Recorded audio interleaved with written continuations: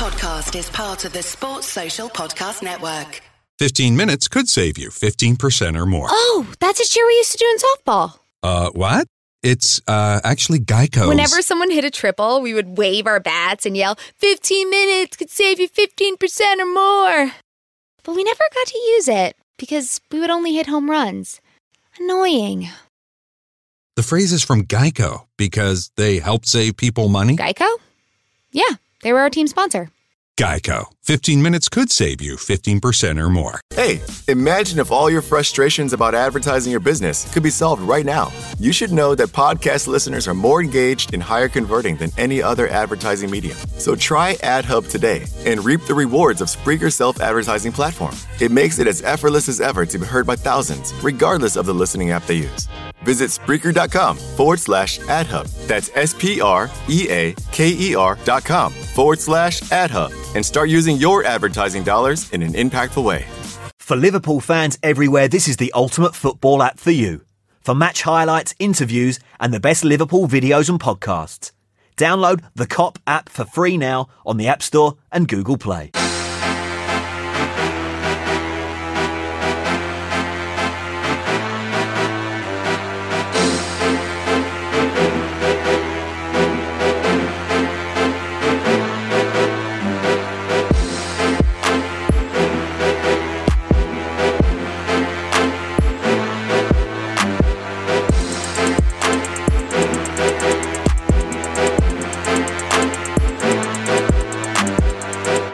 Hello, everybody, and welcome to the Cop Table podcast, where tonight we are previewing the Watford versus Liverpool game this coming Saturday evening at Vicarage Road. So, joining me once again, we have Jay Riley. You can get Jay on the Radio City Fan Friday talk show, regular with us on the Cop Table, and you can follow him on Twitter at the Cop HQ. So, welcome back, Jay. How are you? Yeah, just looking forward to this game now. Ticking them off the list, aren't we, on the march to this title? And, it's 4 wins we need now to guarantee winning the league. And we may only need 3, really, because if we go to the Etihad and avoid defeat, then obviously that affects the points tally that they can get. So, like I say, we're nearly there. And hopefully on Saturday against Watford, we can get another vital 3 points and, it'll soon be our title. Okay, yeah.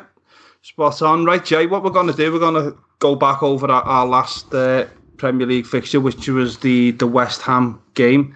In our preview podcast that we done for that game, we both predicted pretty much comfortable wins for Liverpool, didn't we? And it didn't turn out that way. And it was a difficult game to analyse, really, wasn't it? I don't think, we wasn't at our best by any stretch, and when we struggled in it for large periods, especially the first half, where we looked a little bit lethargic, didn't we, and wasn't really up for the fight. But then second half, come after their goal, we pretty much, once the introduction of Chamberlain was made, it was a different story, wasn't it?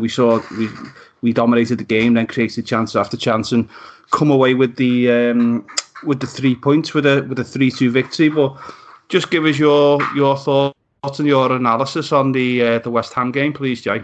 Well, yeah, it was a little bit of a shock, really, wasn't it? Like we did say, didn't we, Liverpool, when they have a break, whether it be the international break or now obviously this new introduction of the mid-season break, Liverpool are always a little bit disjointed, a bit rusty. We seem to lose our fluidity, the momentum goes, the rhythm. It's certainly not ideal, is it, when we have these breaks? Because Liverpool are the type of team where they are a momentum team. So when we're playing every 3 or 4 days, it may not be ideal in terms of player fatigue and, the mental aspect of it all, because you're constantly playing games of football and there's very little rest in between. So you can't really get enough training into them because basically you're playing a game on top of each other. But Liverpool tend to do better in that way, because obviously you look at the December fixtures that Liverpool had this year as well as last year, constantly playing game after game without much of a gap. And Liverpool just kept on winning and winning. Last year we had the January periods was what cost us the title, really, though, because we started slipping up in games. We had quite a lot of draws. Then we drew with Leicester. We also drew with West Ham. And then, of course, we had the United draw and Everton as well, which was further on into the season in the March time. But it was the January, really, where we started slipping. And this year, it's been a little bit different because we've had some fantastic results, haven't we, away to Tottenham and away to Wolves, and also we won our home games as well. So, Liverpool managed to get through the January period, no problem. And then we had this break, and all of a sudden, since we've come back from the break, we've really struggled. I mean, okay, we did beat Norwich, but the performance wasn't great. And then we obviously lost in the Champions League to Atletico Madrid, and it was the first time I can ever remember a game of football under Jurgen Klopp in the 4.5 years he's been at the football club where we failed to register a shot on target in a game. So once again, not a great performance. And then again against West Ham there on the Monday Night Football, Liverpool were very lethargic in the first half, as you said. I mean, we took an early lead through Gini Wijnaldum. Great ball in by Trent Alexander-Arnold, and yet another assist for the lad. And it was a bit of a lucky goal, though, really, because it wasn't a great header. It was really poor goalkeeping, though, by Fabianski, he's normally quite a good goalkeeper, really. I mean, it did shock me how poor his goalkeeping was on the night, and he should have really done better and shouldn't really have scored. But, thankfully it went in and Liverpool led 1-0. But straight away, West Ham went down the other end, and set pieces were causing us problems. And a catalogue of errors really leading to the goal. And he had a couple of corners, and they equalised through Diop. And I mean, Alisson probably could have done a little bit better with it. But the thing with Alisson, because he's so good, like there's times when, I mean, not every goalkeeper would have saved that, but because it's Alisson, you think he should have done better. And obviously, because he is so good, you think, it was a little bit of a howler. But I don't think it was quite that extreme as a howler. It's just maybe he could have done better because of the magnitude of how good of a goalkeeper he is. But I'd say probably most goalkeepers still wouldn't have kept that out. And, West Ham equalised. And it was a bit frustrating, really, because when you take an early lead at Anfield, you're hoping, aren't you, that sets the tone. And Liverpool will go on and put 3, 4, maybe 5 past them, because I did actually predict 5-0. I wasn't my cautious normal self with my predictions. I actually went for it in this game, and it sort of backfired, so that'll teach me. But like I say, I mean, it was a bit frustrating that they equalised straight away. And the first half was just a little bit of a, as I say, frustrating, really, because Liverpool never really truly got going, and they did cause us problems. I think West Ham were a poor side, and the week before they went to Man City and the Etihad and just defended for their lives, and I expected the same here, but they actually had a go, and they were hitting us on the counter-attack a little bit, and he poses a few little threats, really, and the pace of Antonio. And I don't think he's a great footballer, but he's quick and he's hustle-bustle, and he does cause a few problems. And Liverpool certainly didn't have it their own way in the first half, and it was 1-1 at half time at the break, and we struggled, really did struggle for me.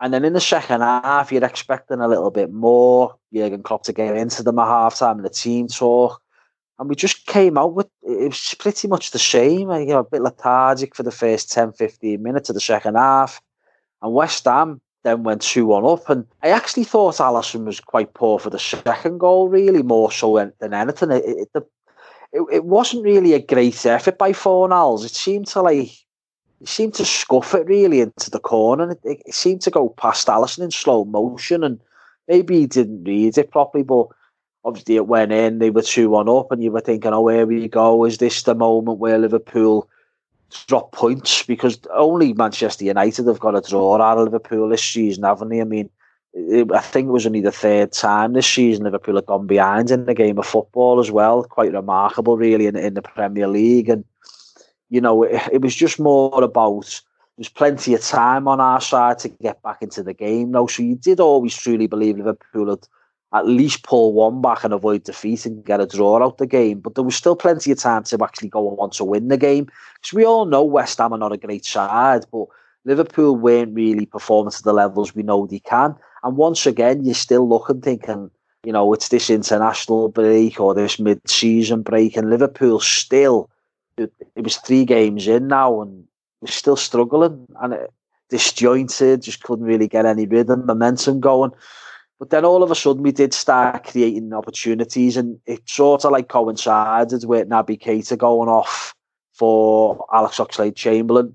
Now, I've criticised Oxlade-Chamberlain quite a bit back in January time because he started quite a number of games for us on the spin, and he sort of like flattered to deceive. He didn't really do much in many of the games, pretty anonymous, certainly away to Tottenham and away to Wolves, and another game that the name escapes against Manchester United. Sorry, there was 3 high-profile games there, and I thought he struggled in every one of them. But then he sort of like redeemed himself by scoring away at West Ham and at home against Southampton. Scored important goals in them games. Now,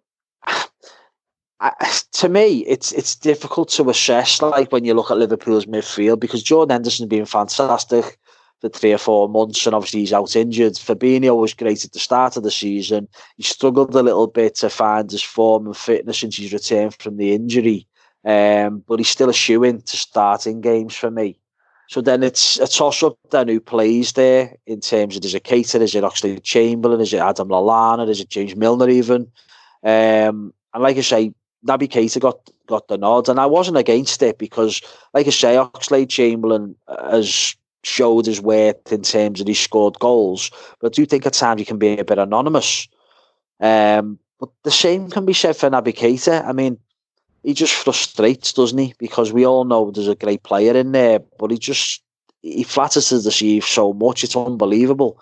I'm sure we're going to go on and talk about him, you know, further on in the podcast. But as this game, worked out, Oxlade-Chamberlain come on for Naby Keita, and it just totally transformed the game, really. Liverpool's a little bit more urgency from them, the link play was a little bit better, started creating more opportunities, and of course Oxlade-Chamberlain's more of a goal threat, isn't he, from midfield, because he likes a long ranger as well. It's not just about the link play, he likes to shoot from long range, which Liverpool haven't really got in the midfield areas that much, and he is key to that. And I did think his influence on the game in the second half was big, really big. And Liverpool looked a much better side with him, you know, on the pitch. And then, like I say, we got the equalising goal through Mo Salah, and once again, really poor goalkeeping by Fabianski.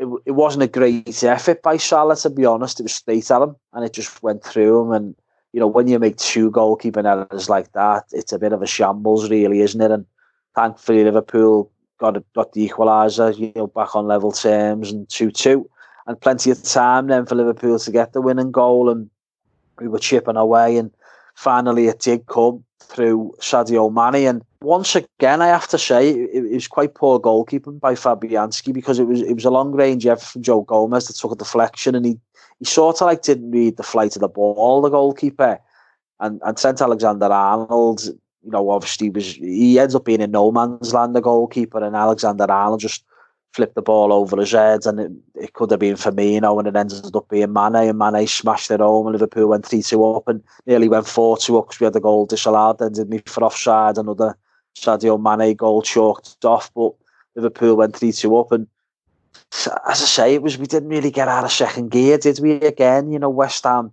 probably feel a little bit hard done by because of the goalkeeping errors, but Liverpool just didn't really get out of second gear for me, and it wasn't a great performance, but we just done enough. We just got the job done, and that's what we've done a lot this season for me. And okay, towards the end of the game, West Ham could have arguably had an equaliser. I mean, it was good goalkeeping by Alisson. Their substitute Jared Bowen came on, and Alisson come off his line and just narrowed the angles, made it difficult for him, made a good block, and Liverpool ended up seeing it out from the corner, and you know, job done, got the 3 points, and far from a vintage performance, but when you're going for the title and you're getting so close to the Holy Grail and you can almost smell it, it's all about getting the 3 points, however they come. And yes, I said I thought we'd win 5-0 last week, but wasn't to be the case. And I did also say, though, it's all about just getting the 3 points, though, really. And, you know, anything else is an added bonus. And, you know, we got the 3 points, and that's all that truly matters. And Liverpool go back to being 22 points clear of Manchester City. and we now actually play twice in the league before City play again. So hopefully Liverpool can go 28 points clear. But I don't think it really matters too much now. Everyone knows Liverpool are going to win this Premier League title. It's just a matter of when, not if. And we just got to keep on winning, because the sooner it's won, the better. And hopefully we're still in the Champions League and we can put our full focus on that. But, you know, like I say, it was good to get the 3 points, and we march on now to this game against Watford on Saturday evening. Yeah, and one thing that you did mention there, Jay, during your analysis of the West Ham game was the performance of Naby Keita. And before we started recording, we had a little chat about that and went through one or two things. So just for everybody else to get involved in it, well, what we was basically saying is that, one of our friends in our WhatsApp group, Sam Maguire, has done an article today for pretty much about Naby Keita. And I'll just share one or two things that he was explaining. He was saying that basically when you get Naby Keita, his performance as a box-to-box midfielder, he ticked all the boxes. He was throughout the opposition on multiple occasions, brave in possession, creative outlet, setting up 2 shots. While it may not be in a performance to add to a highlight reel, it was quintessentially a Keita outing. So that Jamie Carragher mentioned on Sky Sports, basically saying he's a funny player. You watch the game and he's the perfect example of, like, you think he hasn't had a good game and you think he's had a bad game, but then you see his stats and he comes out on top in everything. How many times he regained possession, how many passes he made to people in the box, and all the different stats come out, and basically he comes out as one of the top performers on the pitch. And you don't see that during the game, but then, like you say, when you look at his stats, it's there in black and white that he's actually done things that you haven't really noticed. So, just give us your thoughts on Naby Keita, please, Jay. He's just a total enigma. I mean, to me, he's got a lot of really good attributes, but I just feel that he's obviously injury prone, isn't he, made the prone crackers? But when he gets a consistent run of games, he showed last season that there's definitely a player there. I think he played 10 on the spin last year, ended up getting injured in the Nou Camp, and he was having a big influence on the team at that stage. He had a little spell this season where he played about 4 or 5 and then got injured again in December time. It's just very frustrating. I mean, he's 25 now, and I do think he struggles with the physicality of... I think that it's a mental thing with being at such a big club like Liverpool. He seems like a quiet individual, maybe doesn't mix as well as some of them do, not really learned the language much.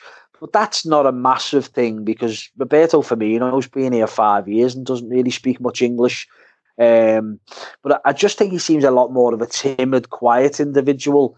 And I think he's probably a bit fragile mentally as well as physically.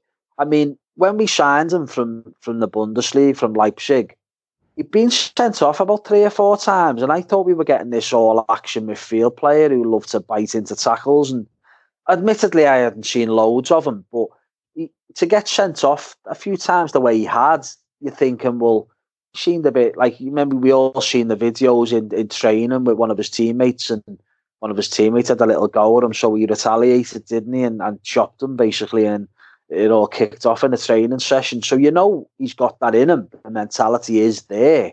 But it's just a baffling one to me, because he just seems like a shell of the player that we thought we were signing in terms of his attitude and his temperament. And that's not a criticism as such, because you don't want someone who's a bit brainless who'll dive into tackles, a bit like a Xhaka or someone who's sneaky like Jorginho. They're like walking yellow cards, them type of players, aren't they? They're not very trustworthy because of it. You don't want someone like that who's ill-disciplined. But I just think with Keita, it's like he's gone from one extreme to the other, and he just flatters to deceive far too much for me. And yeah, it doesn't help because he's never getting any consistent run of games, so he's not playing like 20 games on the spin or building momentum. He's definitely a confidence player, but he's got a lot of really good attributes. No one can ever really dispute that or take that away from him. But he just flatters to deceive far too much. Doesn't influence a game enough. I mean, you come out with all them stats there and certain people who analyse the game as if to a different angle to the average fan, shall we say, seem to like come up with all these stats and figures to suggest he's brilliant in certain aspects of his game. He doesn't get many assists, he doesn't get many goals, and he doesn't really, I don't know, he just frustrates the life out of most fans. But I've never known a player, probably maybe Jordan Henderson, but Keita and Henderson are two players that divide opinions with a fan base. It's unbelievable how they divide opinions. It's incredible. I mean, you've got some fans who think the sun shines out of his backside, think he's the best midfield player Liverpool have got, and when fit, he's got to be the first name on the team sheet, and he's this, he's that, he's fantastic, he's amazing, he's incredible. And then you've got other fans who think, we pay £52 million for this lad. He's been here 18 months, and what's he done? What's he shown? He's never really bossed the game. He's never really shown like he's a star player. He's never really justified his price tag. He justifies opinion so much. It's incredible, really. And to me, I just don't think he suits the way Liverpool play. It's clear to see that Klopp loves the midfield trio of Henderson, Fabinho and Wijnaldum because of the work ethic. And I don't think there's much creativity in that trio, but it works, doesn't it? You know, even back to like last year or the year before, we got to a European Cup final with the Brexit midfield, shall we say, of like Jordan Henderson was in there, Wijnaldum and James Milner played quite often. And it's just what Klopp preferred to go with. And people used to be pulling their hair out saying there's no creativity there and why doesn't Keita get a go? You know, like last season and stuff. And I do understand it. I can see both sides of the story. I can see both reasons behind it all. But to me, he's just an enigma because we all know the capabilities he's got. We all know that there's certainly got great attributes there and there is a player, but he's so frustrating because he's injury prone. I just think he's fragile mentally and physically. And I just think my own personal opinion on Naby Keita is I think he'll be given another season to prove himself. So basically that'll be 2.5 seasons at Liverpool. Well, it's from now, it'll be another season and a half. So it'll be 3 seasons at Liverpool. He'll be 26 then at that stage. So I think that's the time to make a decision on him because probably have two years left on his Liverpool contract. And I assume he's still got a decent, a good reputation, shall we say, in Germany, in the Bundesliga. So, Liverpool may well look to cut the losses on him, basically. And if he's not really producing the goods after another season, hopefully we'd get like maybe £40 million back on him. I'd be very surprised if he was allowed to go this summer because I do think Klopp trusts him and thinks there's a player there, but he's probably frustrated himself because, it's here we are 18 months down the line and there's still like a lot of questions unanswered with him, isn't he? Do you know what I mean? It's like we still are waiting for him to take off, and he may well do. Between now and the end of the season, he might take off. He might start next season fantastically well and take off and have a great season. So I do think there's another season in him to be given the opportunity. But I think sooner or later you've got to make a decision because he's not influencing the team enough. He's not having a great impact on the sides. It's not like if he doesn't play, we miss him. Liverpool have done just fine this season with him just in and out the team. He's never really been a regular. So it's not like he's a vital cog to the team or anything like that, is he? And look, I want him to succeed so much. When we first signed him, he was a player that I was so excited to see. I couldn't wait for him to pull on the red shirt. And he's just been so underwhelming for me. And that's my own personal opinion. Some other people may disagree and think, oh, yeah, he's been good, he's been fine. And that's fair enough. That's their opinion. But I was expecting a little bit more. And like I say, no matter what, it's not his fault, the price tag, but he's our third record signing, highest signing, £52 million behind Virgil van Dijk and Alisson Becker. And when you're paying £52 million for a player, me personally, the way Liverpool are, where they're very savvy with the money and who they sign and what they spend on players, for Liverpool to spend that type of money on him, and we did have to wait a year for him, don't forget, while he stayed on for a year at Leipzig. you'd have to say he's been a little bit underwhelming, and really I want to see a bit more for the money that was spent. So, look, the jury's still out on him, and I'm not going to sit here and tell someone who thinks he's brilliant and he's world class and he's going to be special for Liverpool that they're wrong. But then, to the same token, they can't really turn around to someone who says he's not good enough and he'll never make it at Liverpool. They can't say they're wrong either, because I think there's a lot of questions unanswered still. And the jury's certainly still out on him. He's got a fight on his hands to hold down a regular spot in this Liverpool side, because we certainly haven't missed him this season when he hasn't been playing games. So, look, is he up for the fight? And the early signs in his 18 months so far at Liverpool is that maybe he's a bit fragile, and he isn't. But I'm certainly prepared to give him, obviously another season to prove his worth, and hopefully he will come good, and that's exactly what I want, and I'm sure you do too, and even the doubters out there want. But at this moment, Ese último McNugget me toca a mí porque soy la mayor. ¿Y eso qué tiene que ver? Los mayores se respetan. Eso no existe, ¿cierto, mamá? Ya, quédense tranquilas. Aquí hay otra cajita de McNuggets. Respeto, ¿viste? No hay rivalidad cuando hay McNuggets deal. Hay un deal para cada salida familiar en McDonald's. Compra uno de tus favoritos, como unos McNuggets de 10 piezas, una Big Mac, una Quarter Pounder with Cheese o un Filet-O-Fish y te llevas otro por $1. Por tiempo limitado, precios y participación pueden variar. Válido para un producto de igual o menor valor. Moments in time, for me, I think the key word that you'd use for them is an enigma. Yeah, I think it's just about, like you say, trying to stay fit, getting a run of games under his belt, and see where it takes him from there. Because obviously there's a player there, but he just needs to start proving that on a more consistent basis and starting to chip in with assists and goals just to get the fans totally back on his side 100%, and hopefully that'll happen. So just one other thing before we move on to the Watford game, Jay, is just a new contract for the youngster Harvey Elliott. He's I think it's he turns 17 at the end of this month, but he won't sign the deal until the summer.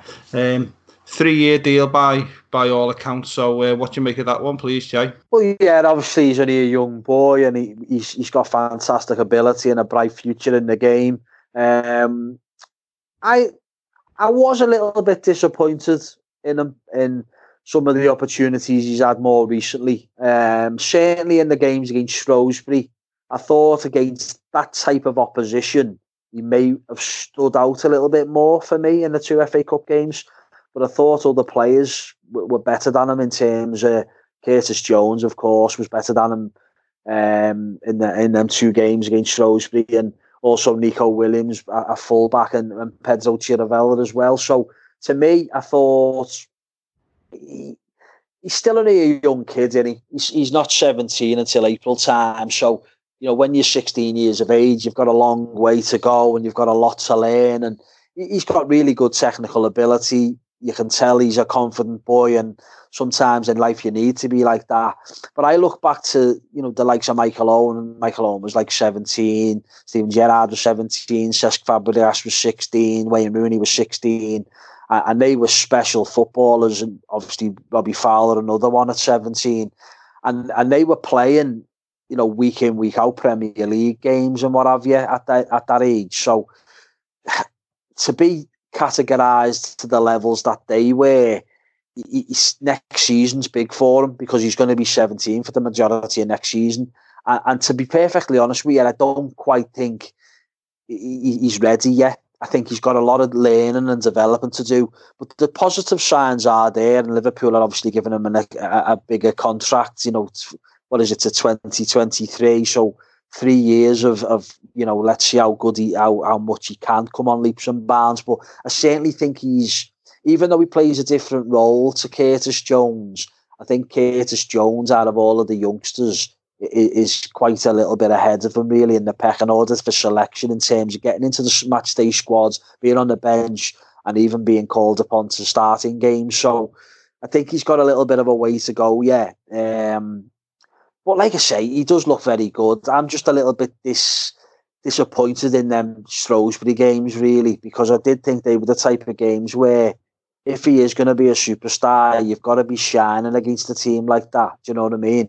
He did okay against Everton in the FA Cup, But I thought he was disappointing against Aston Villa away in the Carabao Cup as well. So, you know, like I say, it's one of them situations for me where I think he's a little bit down the pecking order, and Curtis Jones is the one. To me, he's the one that could break into the first team squad and play like maybe 10, 15 games for the first team next season.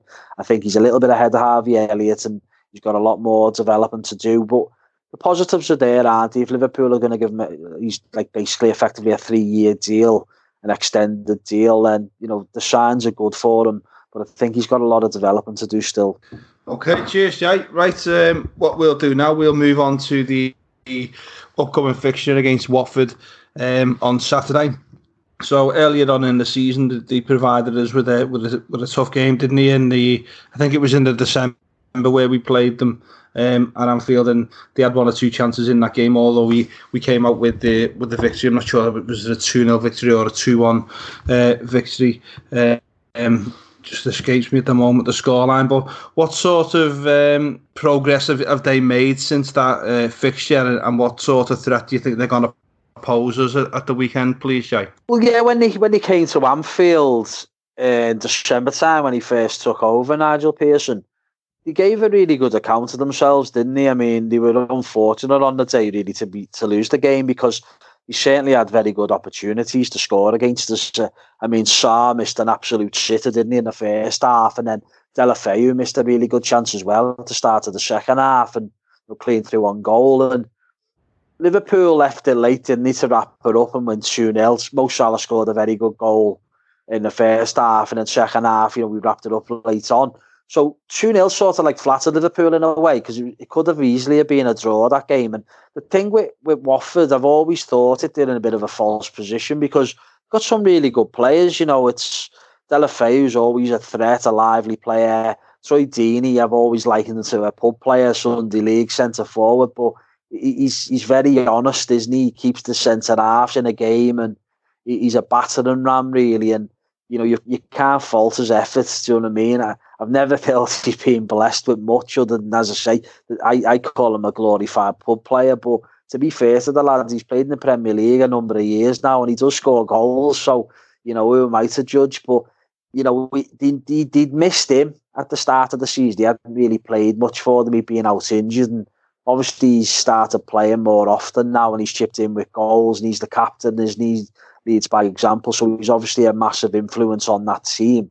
They're very physical, aren't they, in the middle of the park, with the likes of Capuy. They've also got Decore, big presences in the side, really. They've got Shalabar as well, I think it is. So, they are a big unit of a side, of the centre halves as well. So it's a strange one, because after that game against Liverpool, you've seen the positives there straight away, adapting to a new manager. So you get the new manager bounce factor, don't you, where performance levels improve a little bit. It's quite clear it wasn't working with the previous managers. I mean, they had Sanchez Flores, didn't he? It was just a disaster, because he didn't really like working with him the first time around. He'd already been sacked once, and he didn't last long. I think maybe 8 games, and was sacked again. Before that, it was that Gracia, wasn't it, who got him to the FA Cup final. And I thought he was doing okay. He was quite a defensive-minded manager, and they were quite solid defensively at times, apart from when they played us. And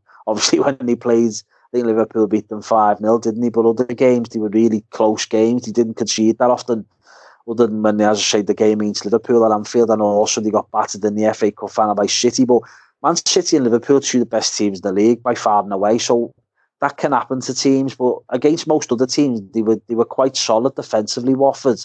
And I was surprised that they had a poor start to the season under him. But anyway, he lost his job, and then Sanchez Flores lost his job, and they settled on Pearson, and they had an upturn in form, didn't they? And they ended up getting themselves out of the relegation mire, because they went on a really good run for about 5 or 6 games. And then all of a sudden, the form has just dipped a little bit. It's almost like the new manager fact it's worn off a little bit, and they've sort of like sunk into the shell a little bit again, and they've had some disappointing results. But I think their poor form and their poor results have also coincided with the fact that Sarr got injured, the young Senegal lad on the wing for them. Now, we missed a shitter at Anfield, didn't he, in December time? But he seemed to kick on from there, and he's a very dangerous player. And when you put him on one side and Deulofeu on the other side and Troy Deeney down the middle, you do pose a threat. You know, they are dangerous, and because they're both pacey and tricky, Sarr and Deulofeu, they do cause problems. And I think he came on, didn't he, at the weekend at Old Trafford against United and played for 20 minutes or something. So I imagine he might start the game on Saturday, which is a bit of a danger for us, really, all things considered, because it would have been a bit better if he wasn't available for this game and he was still out injured, because he's certainly a threat. He's certainly a live wire and he's dangerous to add to Deulofeu's threat as well. So, like I say, I don't think they'll go down. I think they've got enough to stay up, but you know, what is the 11 games left now? And it's vitally important that they start getting on the winning trail. So they'll be wanting to start on Saturday against Liverpool, really, won't they? And halt the Liverpool title winning party. So I think it'll be a tough one. I really do, because as I say, they're a very physical side, and Liverpool are going to have to be strong in midfield. This is a game where we could very well miss Jordan Henderson in it.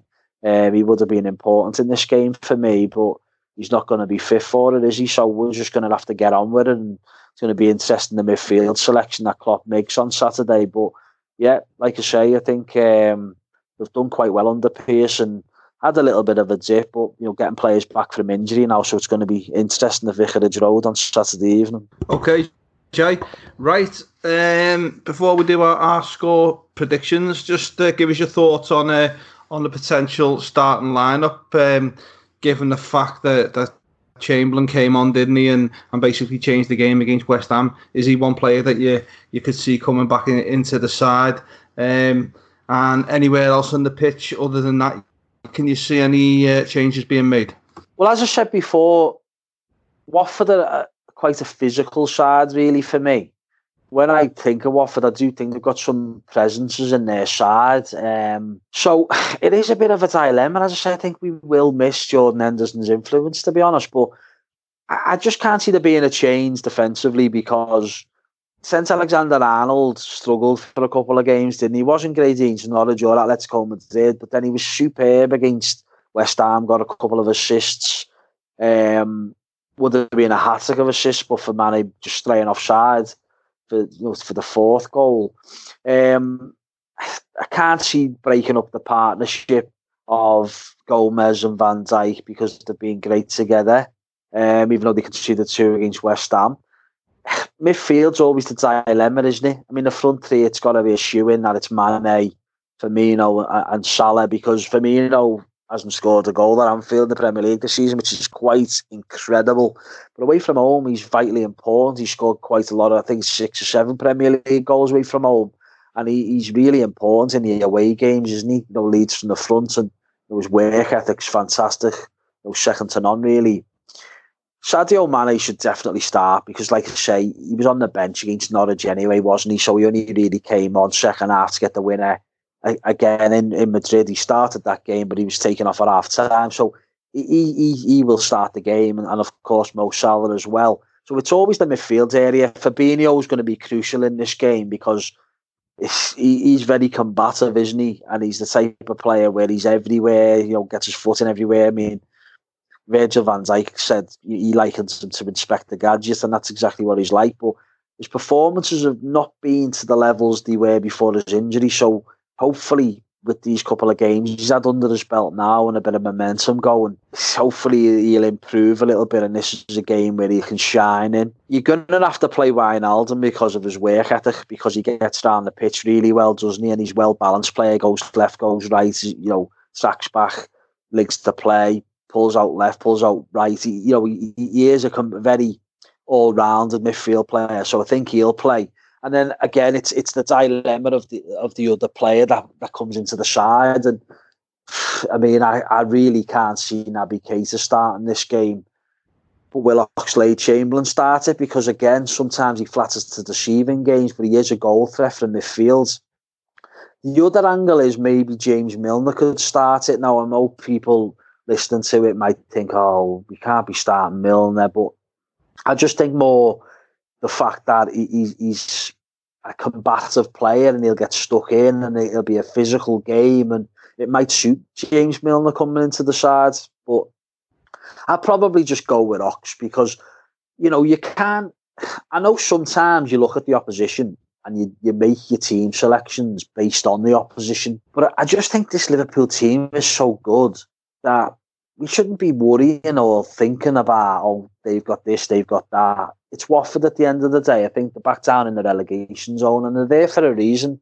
And of course, they give us a little scare at Anfield in December time. And of course, it might be a tough game, quite combative. But Liverpool have got better players than Watford. The proof's in the pudding.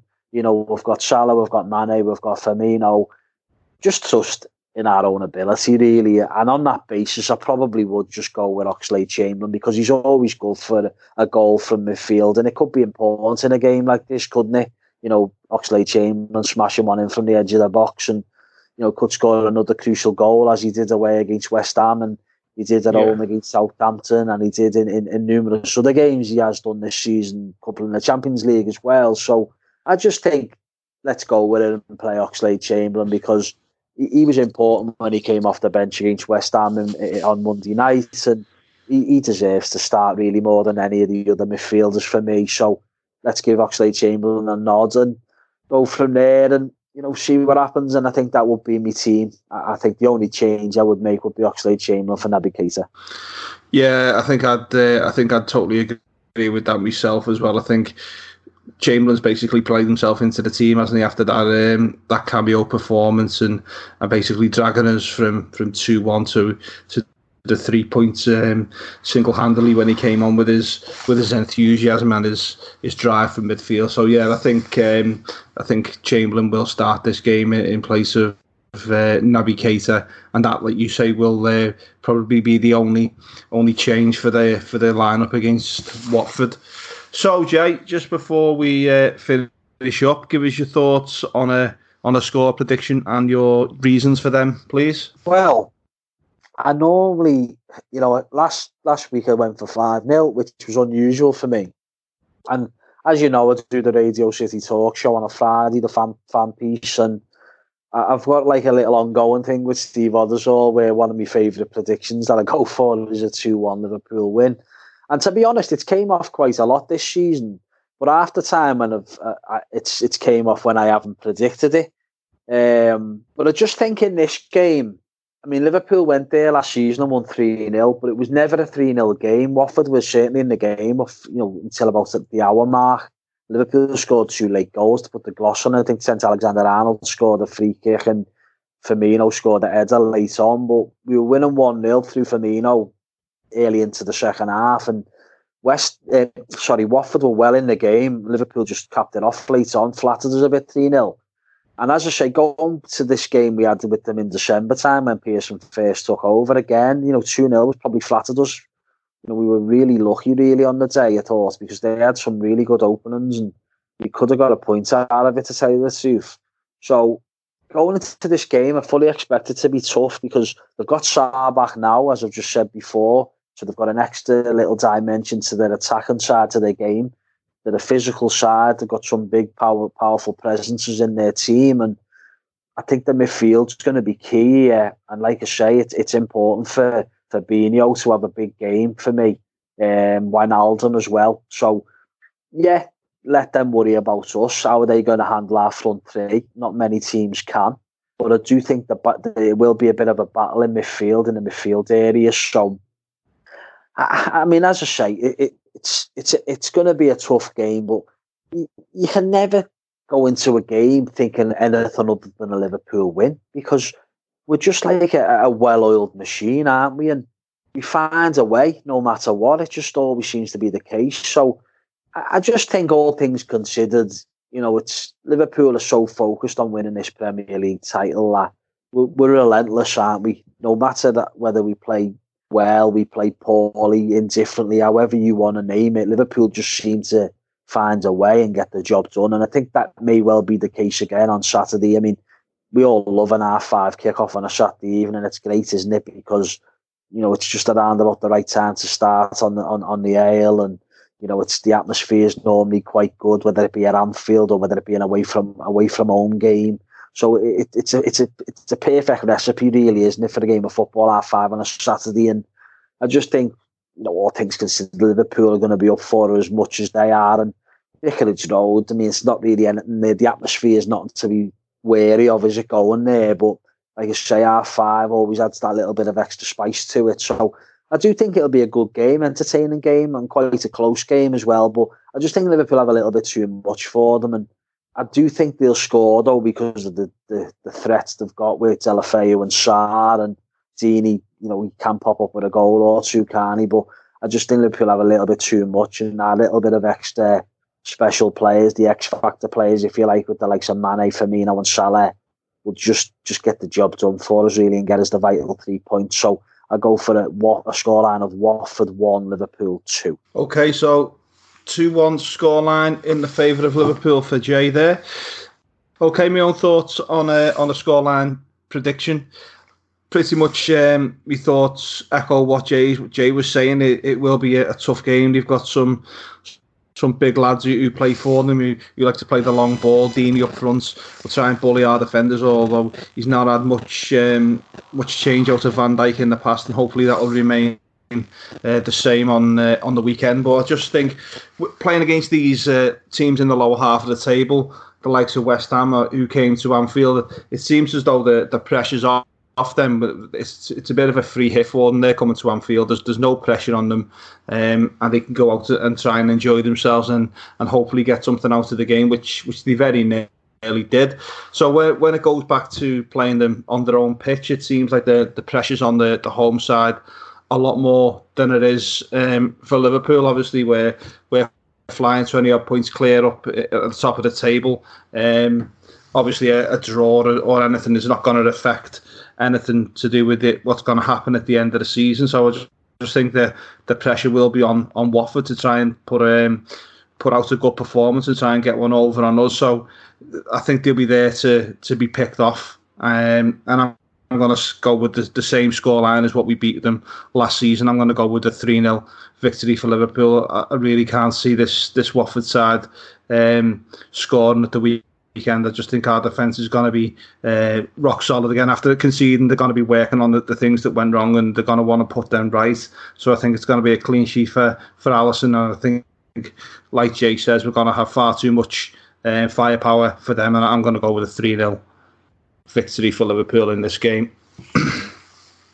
So just before we go, I have to say a big thanks to the LFC Day Trippers, Gavin, all the lads over there, for putting out our podcasts on their platforms. Don't forget, you can get them on Spreaker, you can get them on iTunes, and you can get them on the thecop.com app.